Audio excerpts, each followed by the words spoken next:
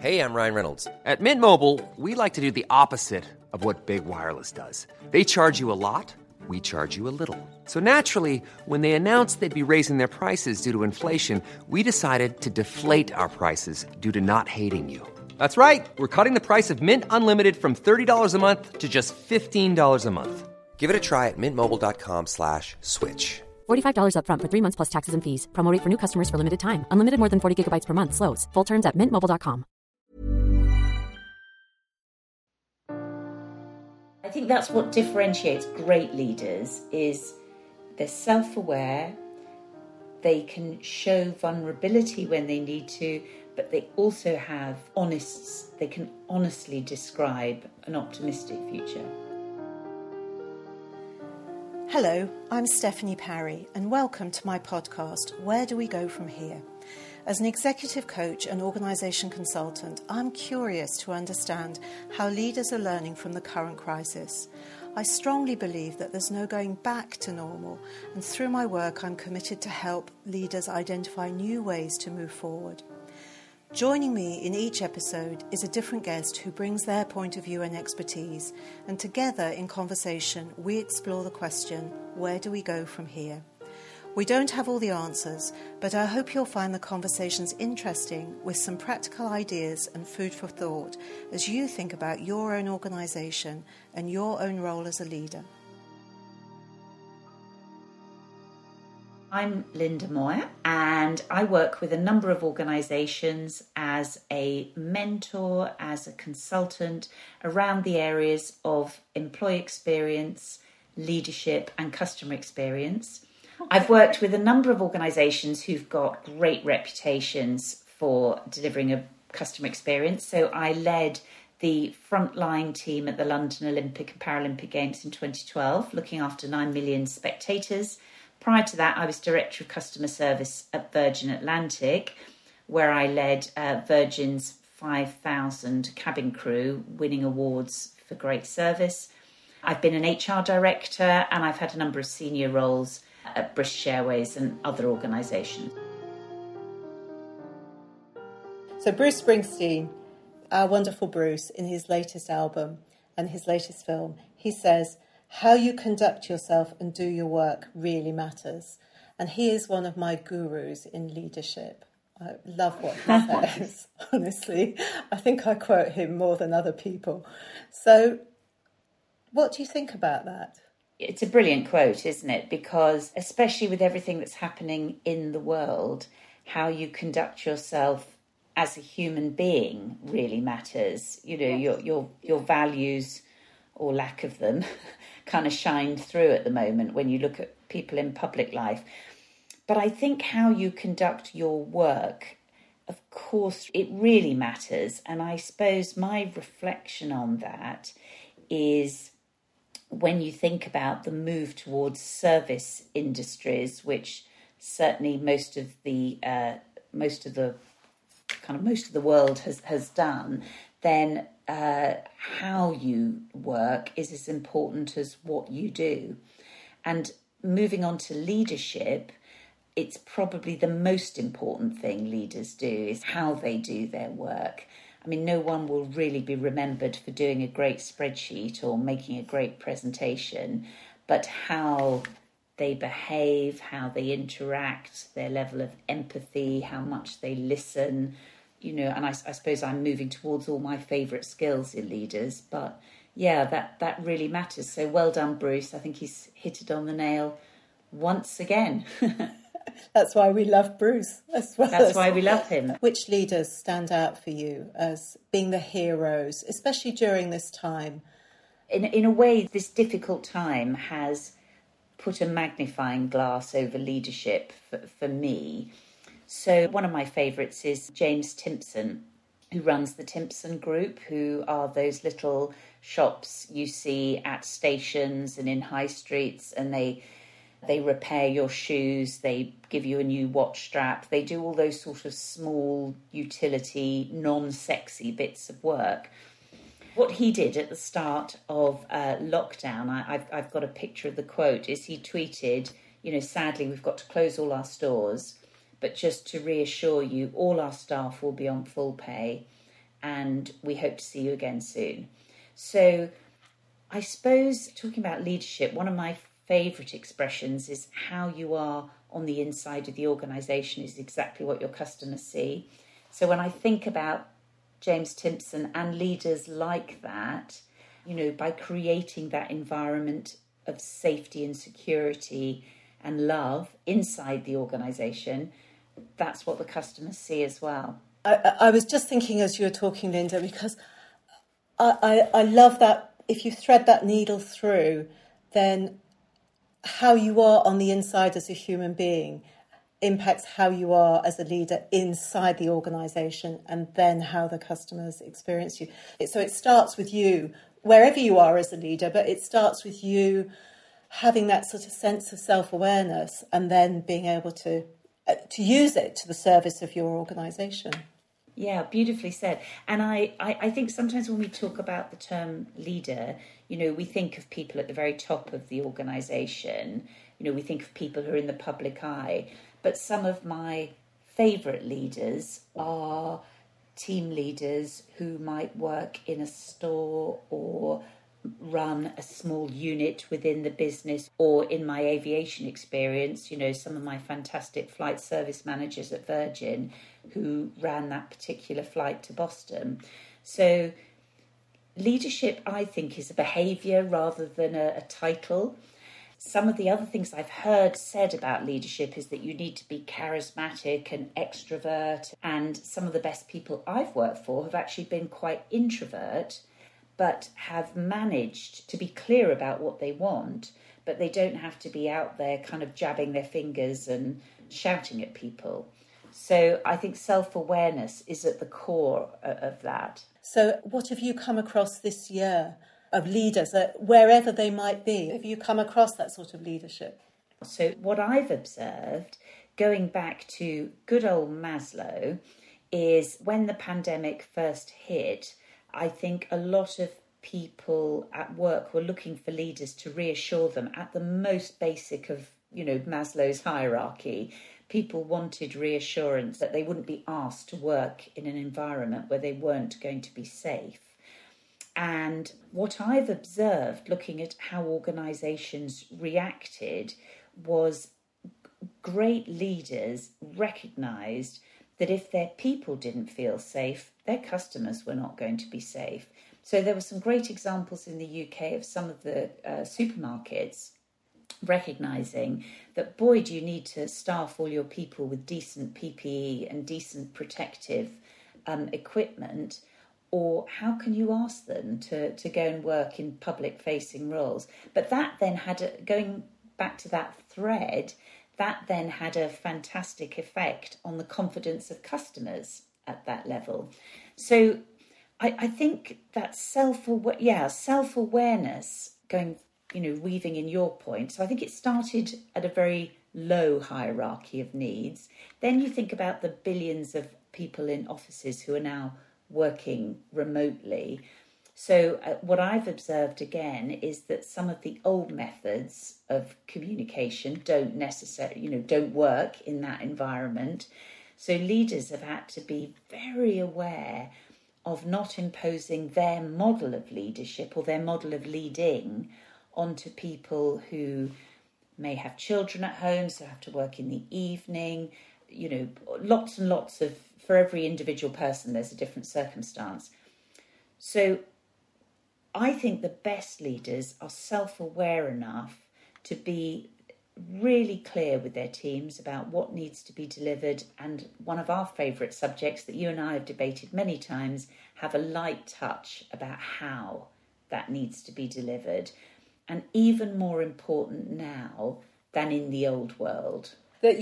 I've just had the privilege this week to be working virtually with a team. And what struck me so much was the leader of that team. At the very beginning of the workshop, she said, I want to acknowledge the situation that we're in. And I want to acknowledge that I feel quite miserable by it and worried. And she did it in such a skilled way. It was very personal. It was vulnerable. but also strong at the same time. And I think it then, as people introduced themselves and we got into the work, people felt safe. They felt psychologically safe, and it just set the right tone for the meeting so that they could get on with their work. And I think if she hadn't have done that, it would have been lingering around and it would have been the unspoken. And I think that it's a light touch that's required for that. It's so interesting, isn't it? I love that story because I wish politicians would understand that, because I think there are very few politicians who see showing that human quality of vulnerability. They see it as weakness.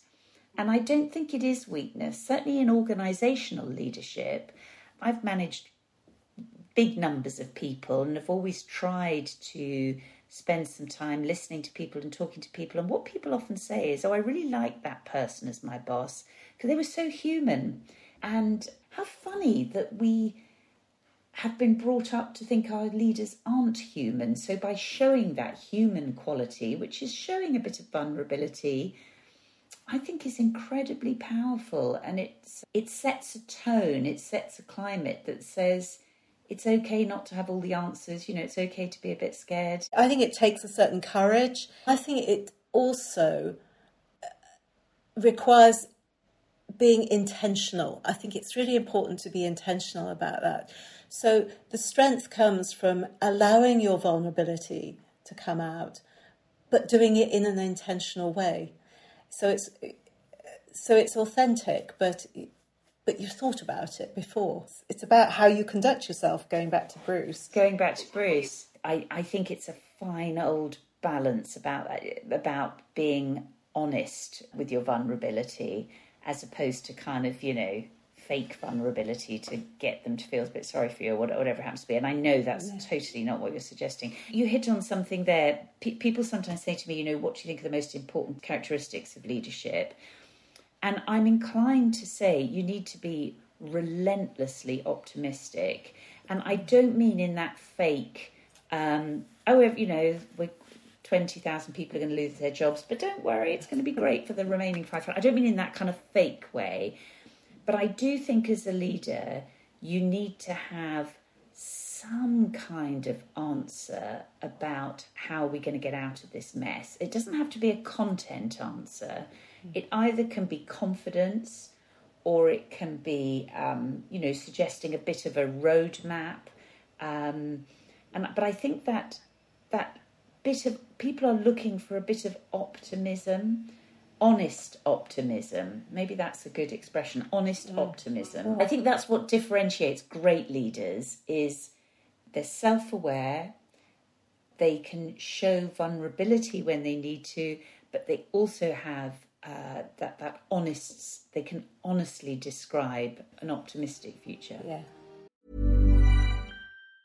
Hey, I'm Ryan Reynolds. Recently, I asked Mint Mobile's legal team if big wireless companies are allowed to raise prices due to inflation. They said yes. And then when I asked if raising prices technically violates those onerous 2-year contracts, they said, what the f*** are you talking about, you insane Hollywood ass f- So to recap, we're cutting the price of Mint Unlimited from $30 a month to just $15 a month. Give it a try at mintmobile.com/switch. $45 up front for 3 months plus taxes and fees. Promo rate for new customers for limited time. Unlimited more than 40 gigabytes per month. Slows full terms at mintmobile.com. Hey, Dave. Yeah, Randy. Since we founded Bombas, we've always said our socks, underwear, and T-shirts are super soft. Any new ideas? Maybe sublimely soft. Or disgustingly cozy. Wait, what? I got it. Bombas. Absurdly comfortable essentials for yourself and for those facing homelessness. Because one purchased equals one donated. Wow, did we just write an ad? Yes. Bombas. Big comfort for everyone. Go to bombas.com/ACAST and use code ACAST for 20% off your first purchase.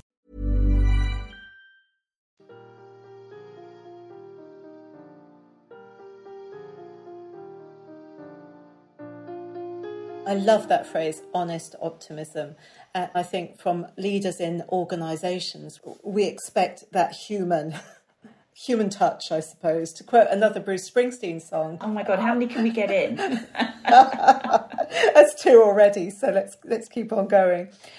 Possibly the job I'm most proud of was when I was privileged enough to lead all those amazing volunteers at the London 2012 Olympics and Paralympics. And what I really learnt from that experience was the value of, as a leader, having a real light touch. Yes, you need to train people on what to do if you need to, evacuate a building, or if there's a seat duplication, all those tasky things, but have a real lightness of touch and give people the confidence to use their personalities to deliver that service.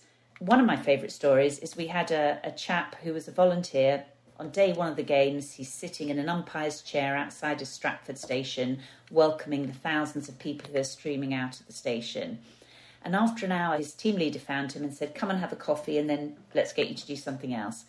And he said, "No, leave me here because I love it." So he sat in that chair for 13 days and he high-fived all the kids. He learnt to recognise all the flags that people were carrying. He went home at night and watched the sport highlights, came back the next day and he made up a song or some rap about what had happened in the sport.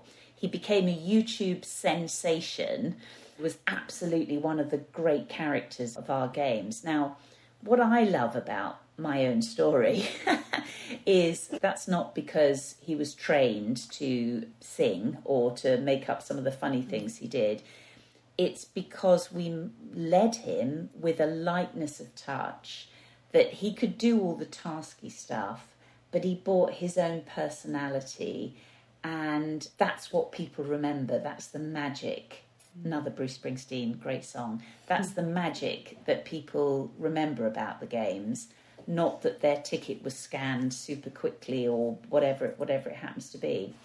So I think that all comes down to leadership. That lightness of touch all comes down to leaders being confident at not controlling every single aspect of the operation. I think you're being modest about your role in it, because I know that as the leader of that, you created the right setting, the right atmosphere, the right trust and empowerment that they could do that they could go so much further than they were being asked to. So how did you do that?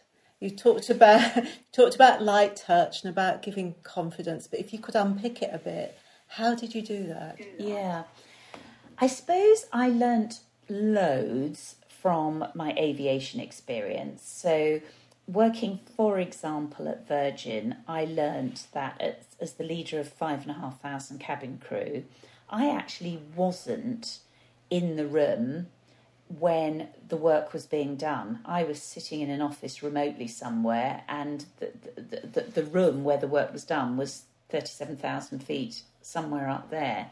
So what I learnt was what you need are great leaders in the cabin, not great leaders sitting in offices. I couldn't know 5,000 names, but my 700 flight managers could know the names of the people that they were working with. So I learned the importance of a coaching style of leadership, when how you deliver is as important as what you do. Coaching.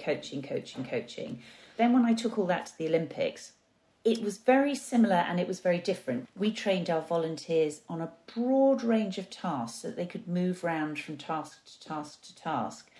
And I learned from that, never underestimate people's energy and appetite to learn stuff. People love learning stuff. Our youngest volunteer was 18. Our eldest was, I think he was about 87. And he used to come in every day and say, "I've had an idea about how we can improve the queue length outside of the hall." We asked all our volunteer team leaders to spend their time walking around the venues, chatting to volunteers, trying to remember their names, asking if they've got any great ideas about how we could improve the service. And when I meet volunteers now, 8 years later, they say, "I really remember that. I remember being made to feel like my contribution really mattered." That's a long answer to your question, but the lightness of touch, it's not just about the kind of classic training, induction, performance management, all those things that have got those HR tools. it's going back to your very opening point, or Bruce's very opening point. How you do your work really matters. And I guess how you do your work as leaders, if you do it with that light touch, it won't feel like performance management or coaching, or it'll just feel like we're having a great day at work today. That is really worth it, Linda. Thank you for that, because I think there are two things that, if we fast forward to right now, are so relevant. One is learning, and the other is recognition and reward. If you like, it's back to that word intentional again. Being present, but not being all over, not in a controlling way, not being all over it, but being present. The other extreme is not okay either. Being so kind of laid back and not present that people think, well, do you not care? Do you not care that I'm trying to do this and homeschool and look after my elderly parents and. It comes again to self-awareness and awareness of others about individual circumstances, but finding that balance between a light touch, but a touch, a deliberate touch, an intentional touch, to use your language, is really important. Gosh, we ask a lot of our leaders now, don't we? It was tough before, it's super tough now. I think, as you say, we're asking a lot of leaders right now, even more than normal, but it really matters to how people get through this. Yeah, it really matters. We had an expression at Virgin when we were designing service around a new product, and we always were looking for low cost, high value elements to the service. And actually, I think that applies also for leaders in terms of how you can recognise and reward your people. Sometimes it doesn't have to cost, it doesn't have to be a cruise around the world. It can be relatively low cost. Boy, is it high in value if you just spot the right thing. There's just one more thing I want to ask you about before we finish, and that's about purpose and mission, because I know that also is at the heart of your work. How did you keep people connected to the sense of mission and purpose around the Olympics? In some ways, crikey, if you can't keep people engaged and motivated when they're working for the Olympics, you kind of want shooting, don't you, really? I suppose we had a couple of bad things, but we made them good things and made them going for us. Not long after it was announced London had won the bid, we had the awful terrorist events in London, and then we had the kind of credit crunch and economic downturn, and all the papers started to say, well, why on earth are we doing this Olympics? This is going to be a waste of money. It's going to be a national embarrassment. So one way we kind of engaged and motivated our volunteers with our sense of mission and purpose was to say, come on, we're going to show them. We're going to show them not only that this is good, but this is going to be the best ever. And we like to think we did that. So sometimes you can use kind of external source to galvanise people, or a competitor or something like that. I love, and it wasn't my idea, but I loved that we called our volunteers our games makers. So you might have been a volunteer who was sitting in a remote corner of the Olympic Park checking accreditation details of press people, but you were a games maker. Everybody was included. So I think including everybody and not assuming that things will cascade down, because I'm very sceptical of the notion of cascading. Not that we didn't trust our management team, but we did a lot of direct work with our volunteers, and that created a sense of togetherness. And I think that worked really well. So with all my podcast guests, I ask this very final question, which is, in light of the conversation that we've just had, what would you pick upon to answer the question, where do we go from here? Golly, it's quite a tough question at this moment in time, isn't it? Where do we go from here? Because it all feels pretty gloomy. I think where we go from here is that notion of leadership being super agile, really responsive, really self-aware is more important now than ever before. If there was ever a time when leaders need to think about how they do their work, it's right now. And I know from the organisations I'm talking to and working with, leaders who invest in people are getting results. And it's tough, but it's the most important things that leaders need to do right now. Thank you for listening to my podcast, Where Do We Go From Here? I'm Stephanie Parry, and if you want to find out more about my work, please go to www.stephanie-parry.com. This podcast has been produced by Hattie Moyer at storyhunter.co.uk. And if you've got this far, you'd probably like to know that the music was written by Jean-Pierre Cloarec, my husband, and interpreted by my stepdaughter, Julie Cloarec. Thank you. Bye.